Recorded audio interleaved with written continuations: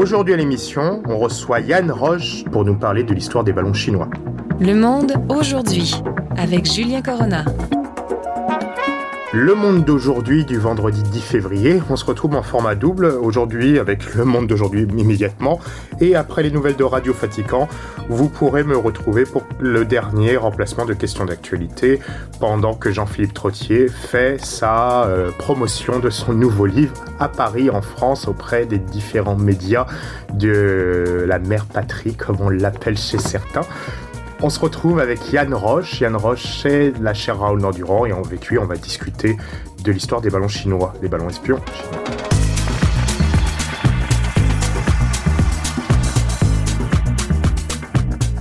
Le monde d'aujourd'hui, de ce vendredi 10 février. Aujourd'hui, on reçoit Yann Roche, le titulaire de la chaire Raoul Nordurant, président de l'Observatoire de géopolitique et professeur au département de géographie de l'UQAM.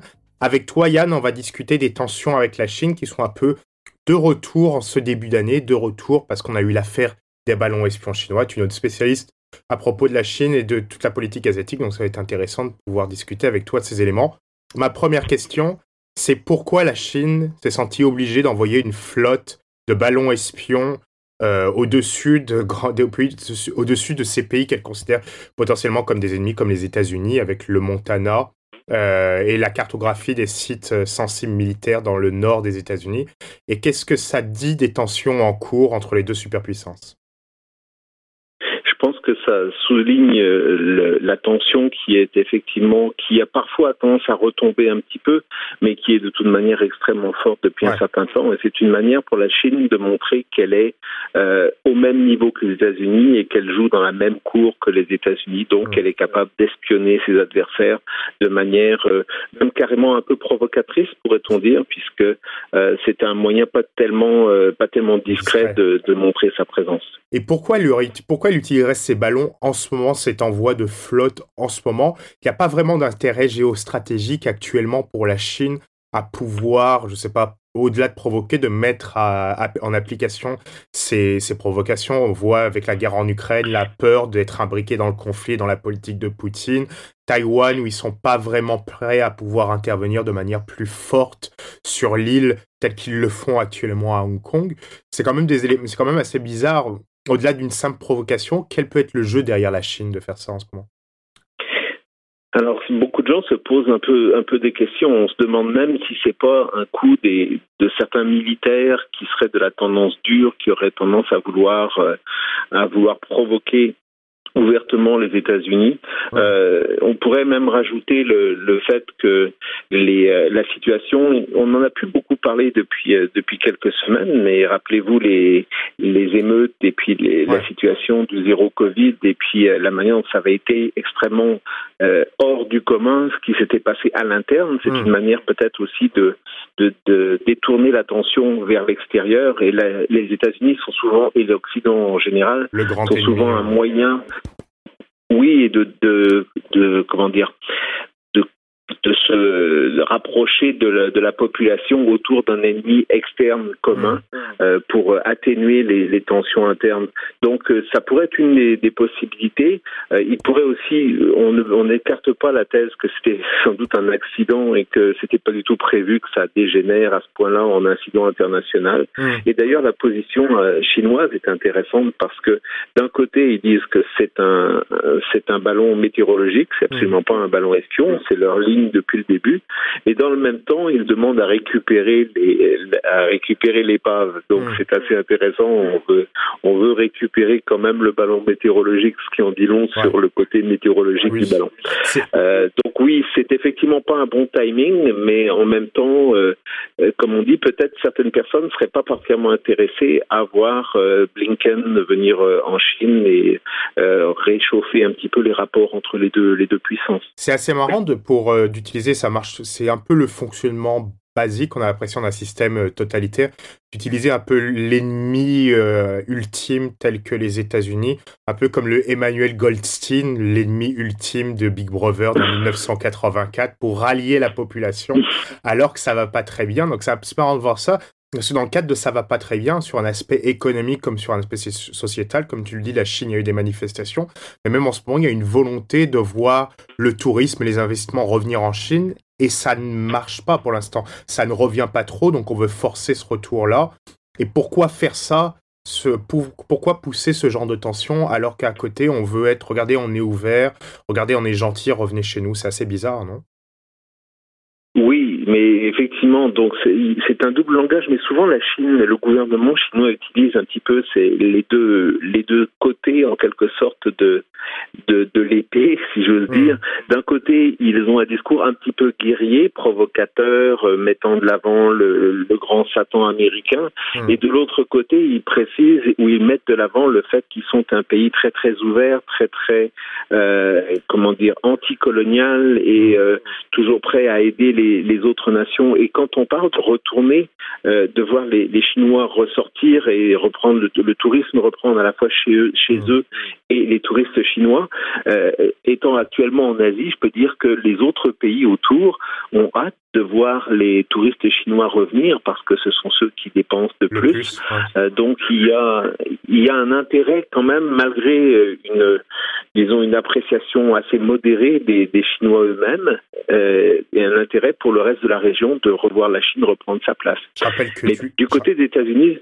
Oui, excuse-moi, je t'ai coupé. Oui, pardon. Du côté des États-Unis.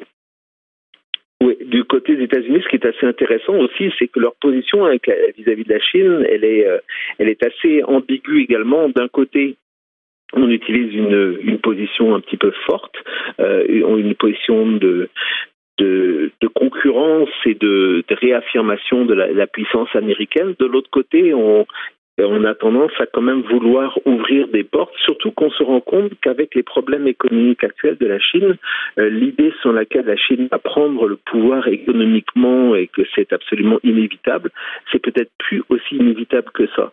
Donc ça va peut-être adoucir la position américaine, notamment du côté démocrate. Par contre, les républicains, eux, utilisent ça comme une arme anti-Biden. Ça, c'est tout un autre débat. C'est tout un autre débat qui concerne les États-Unis, mais surtout sur la Chine en ce moment. Ce qui est assez intéressant, c'est sur ces éléments d'espionnage. On a eu les ballons, mais on a eu aussi récemment des agents doubles aux États-Unis, des contracteurs même proches du FBI qui ont été arrêtés. On a eu des éléments en Europe aussi proches de la Chine qui ont été découverts et arrêtés dans certains pays européens comme les pays nordiques ou en Allemagne. On a eu des éléments en Afrique où la Chine, certes on parle beaucoup de Wagner, mais on a un peu la Chine qui utilise l'économie pour s'émixer dans la politique de ces États sans avoir besoin d'utiliser de compagnies de mercenaires.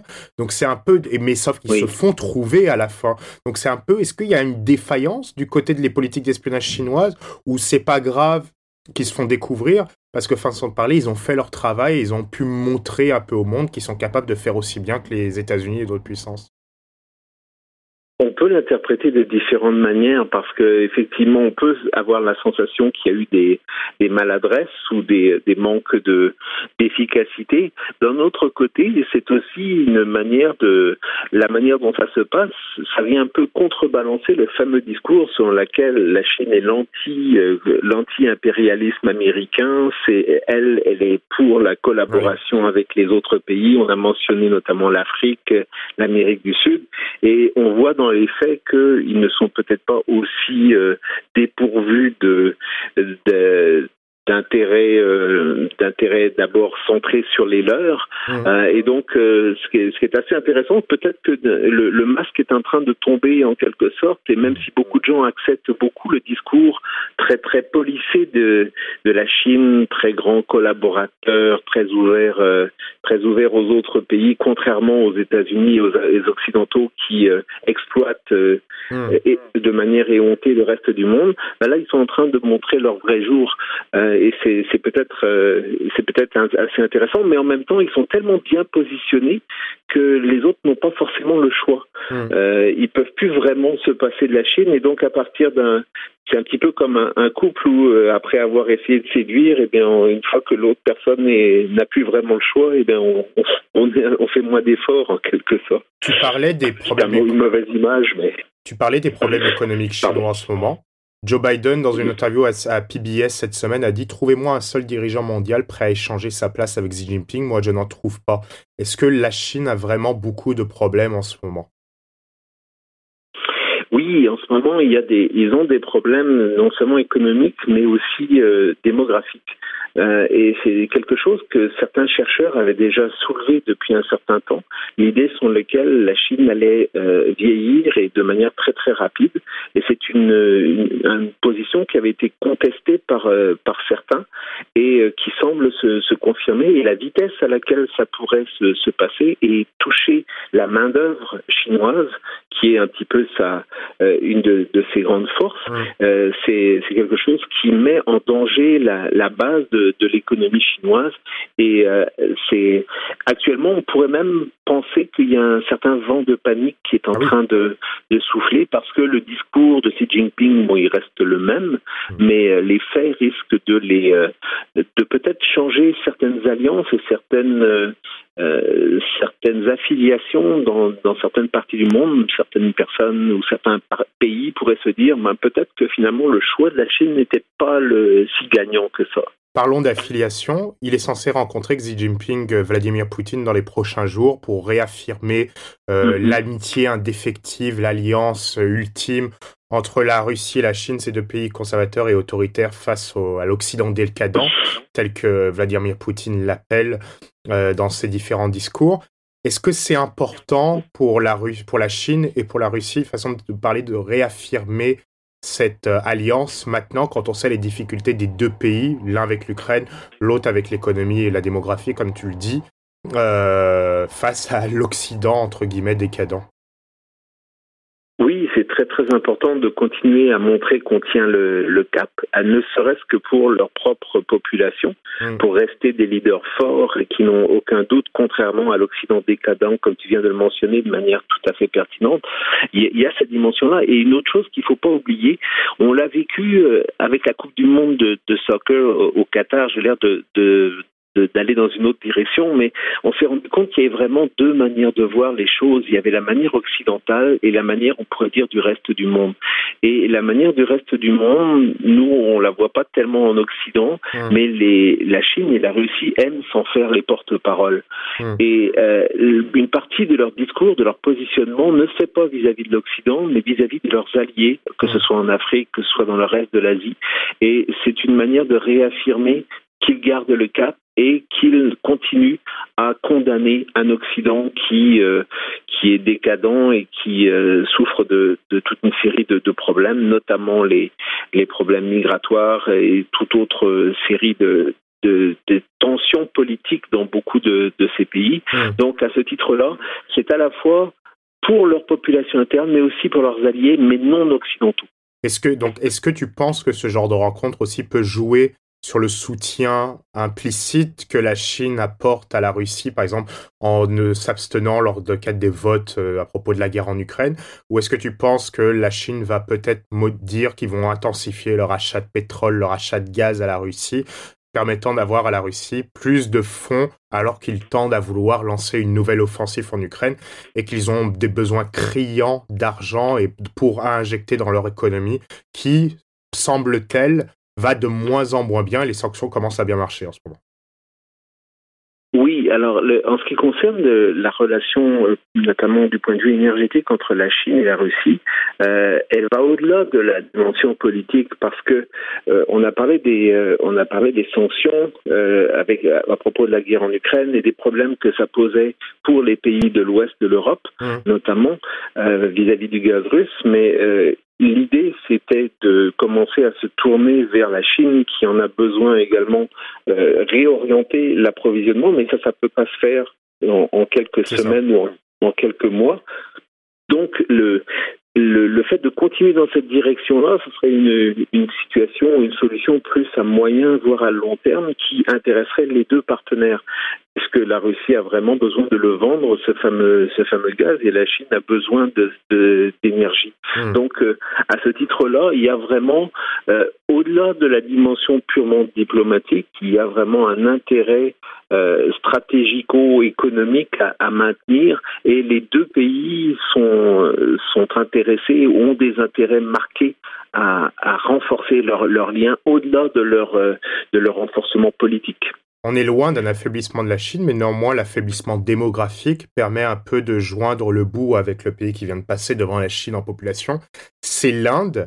Est-ce que sur le long terme, le vrai problème pour la Chine, c'est pas vraiment les États-Unis, car certes ils veulent jouer dans la même cour, mais pour l'instant les États-Unis sont au-dessus, c'est l'Inde à court terme. Est-ce que l'Inde peut être un problème pour la Chine à court terme? C'est pas impossible, mais elle pourrait être un problème pour pas mal d'autres parties du monde et pour l'Occident aussi. J'ai toujours trouvé très intéressant le fait que, y compris au Canada, on a tendance, notamment dans la stratégie indo-pacifique, à souligner le rôle de la Chine comme puissance perturbatrice et à souligner à quel point c'est un pays autoritaire.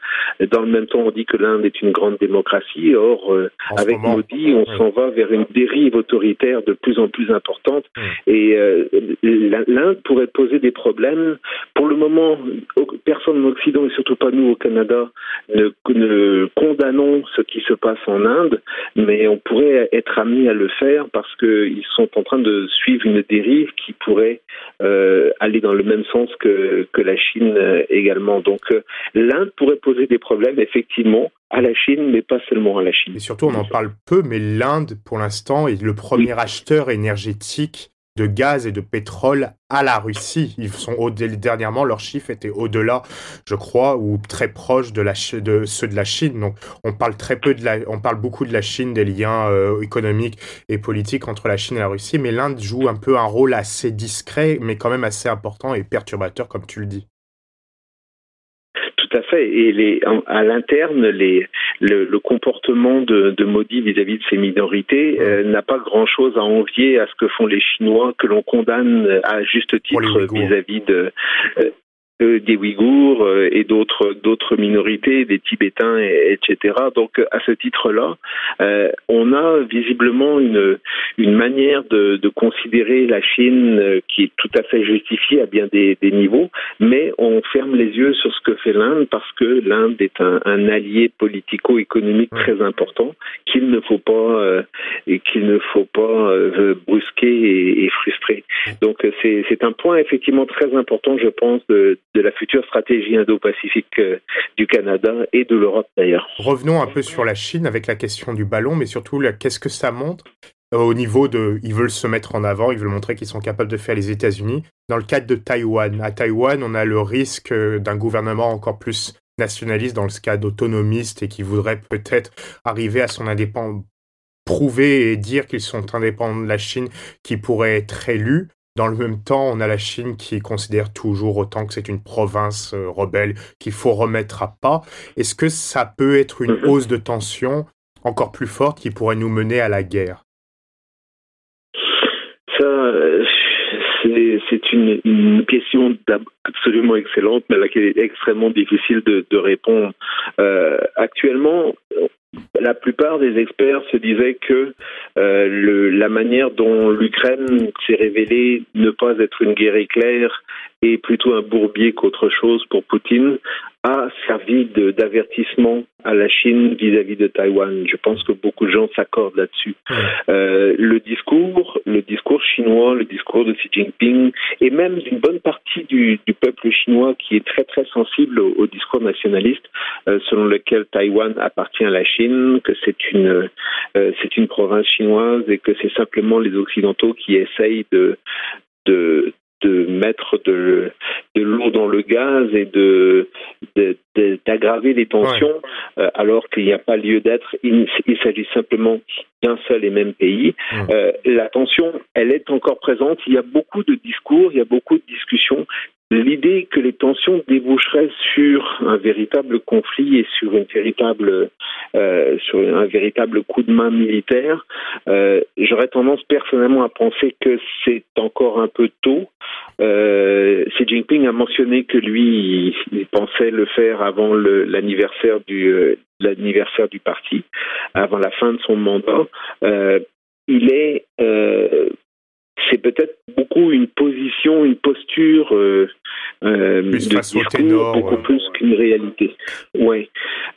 Sincèrement, si c'était aussi facile que ça d'envahir Taïwan, les Chinois l'auraient sans doute déjà fait. Il le fait. Il y a un problème de défense. Il y a un problème. C'est une île qui est protégée par quand même un bras de mer, un bras d'océan de plusieurs centaines de kilomètres. Il faudrait une marine extrêmement forte. La Chine a peut-être augmenté sa marine, mais c'est peut-être pas encore assez pour s'en prendre à la défense de Taïwan.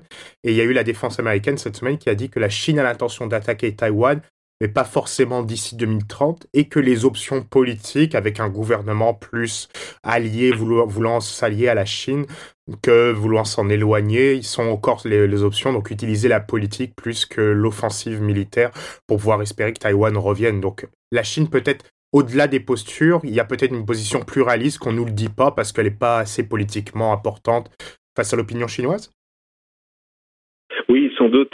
De toute manière, on a la sensation que la Chine ne peut pas reculer. Son discours est extrêmement agressif à ce niveau-là. Il y a aussi quand même effectivement des gens qui à Taïwan sont, je dirais pas pro-chinois, mais pas forcément pro-indépendance. Et surtout, il y a toujours le questionnement qui reste en suspens et qui évidemment n'occupe pas l'avant-scène des discours chinois. C'est que feraient les États-Unis en cas d'attaque, puisque c'est encore quelque chose qui reste très très ambigu.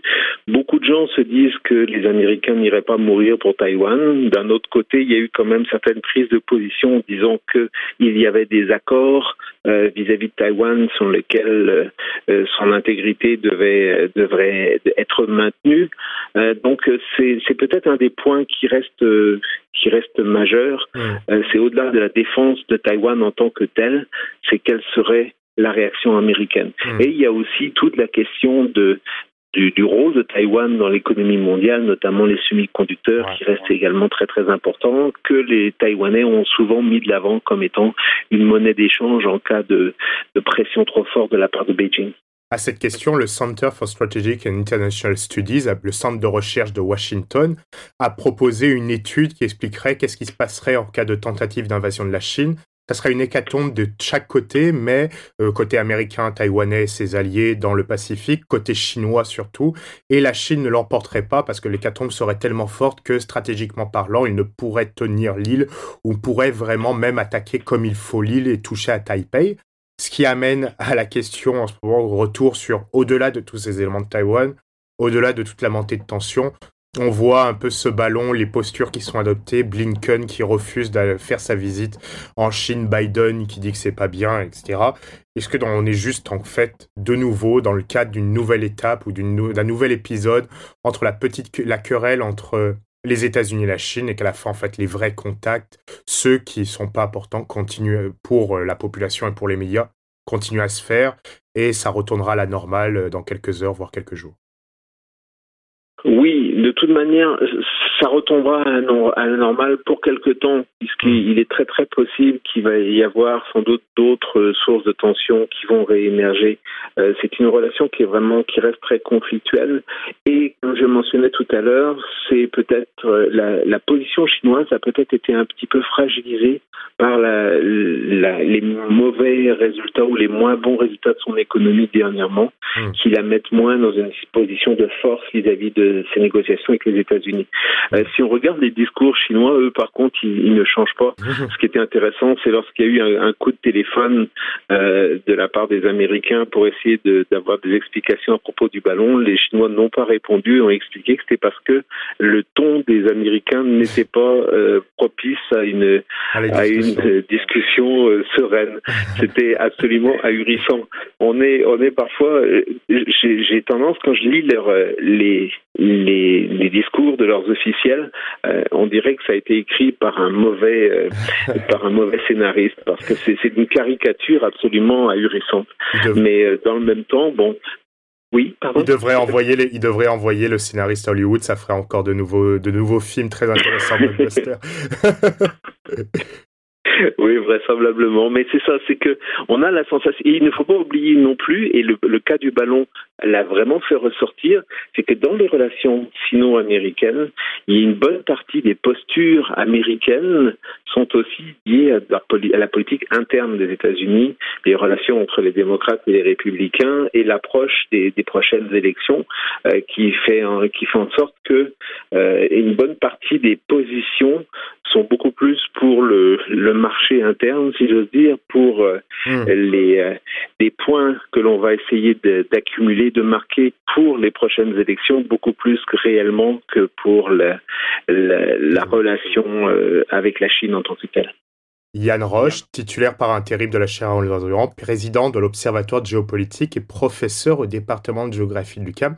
Merci beaucoup d'avoir répondu à nos questions et surtout merci d'avoir pu endurer les difficultés de connexion qu'on a eues. Je rappelle que tu es au Vietnam en ce moment en sabbatique et que tu visites les universités dans le coin dans le cadre de tes recherches et dans le cadre de ton rôle à la chaire Raoul Dandurand. C'est vraiment gentil de ta part d'avoir pris le temps de pouvoir discuter avec nous pendant cette petite vingtaine de minutes. Merci à toi Yann. Merci d'avoir fait l'appel à moi. Bonne journée. Et j'espère que tu nous as bien entendus, parce que c'était assez difficile au début de pouvoir se joindre. Merci beaucoup Yann, et on se retrouve quand tu veux. Julien, juste pour terminer, par rapport à ça, je suis plus titulaire par intérim. Maintenant, je suis redevenu, c'est fini depuis le 1er janvier. C'est Frédéric a repris le flambeau. Donc tu es redevenu chercheur à la chaire. Un simple soldat. Un simple soldat de la chaire Raoul Dandurand. Merci beaucoup, simple soldat de la chaire Raoul Dandurand. Merci beaucoup Yann, on se retrouve une prochaine fois pour discuter de ce sujet. Merci à toi. Parfait, merci, au revoir. C'est tout pour aujourd'hui, c'est tout pour le monde d'aujourd'hui. À la semaine prochaine pour une nouvelle émission. Julien Corona au micro, Daniel Fortin à la réalisation. Et à tout de suite pour Questions d'actualité.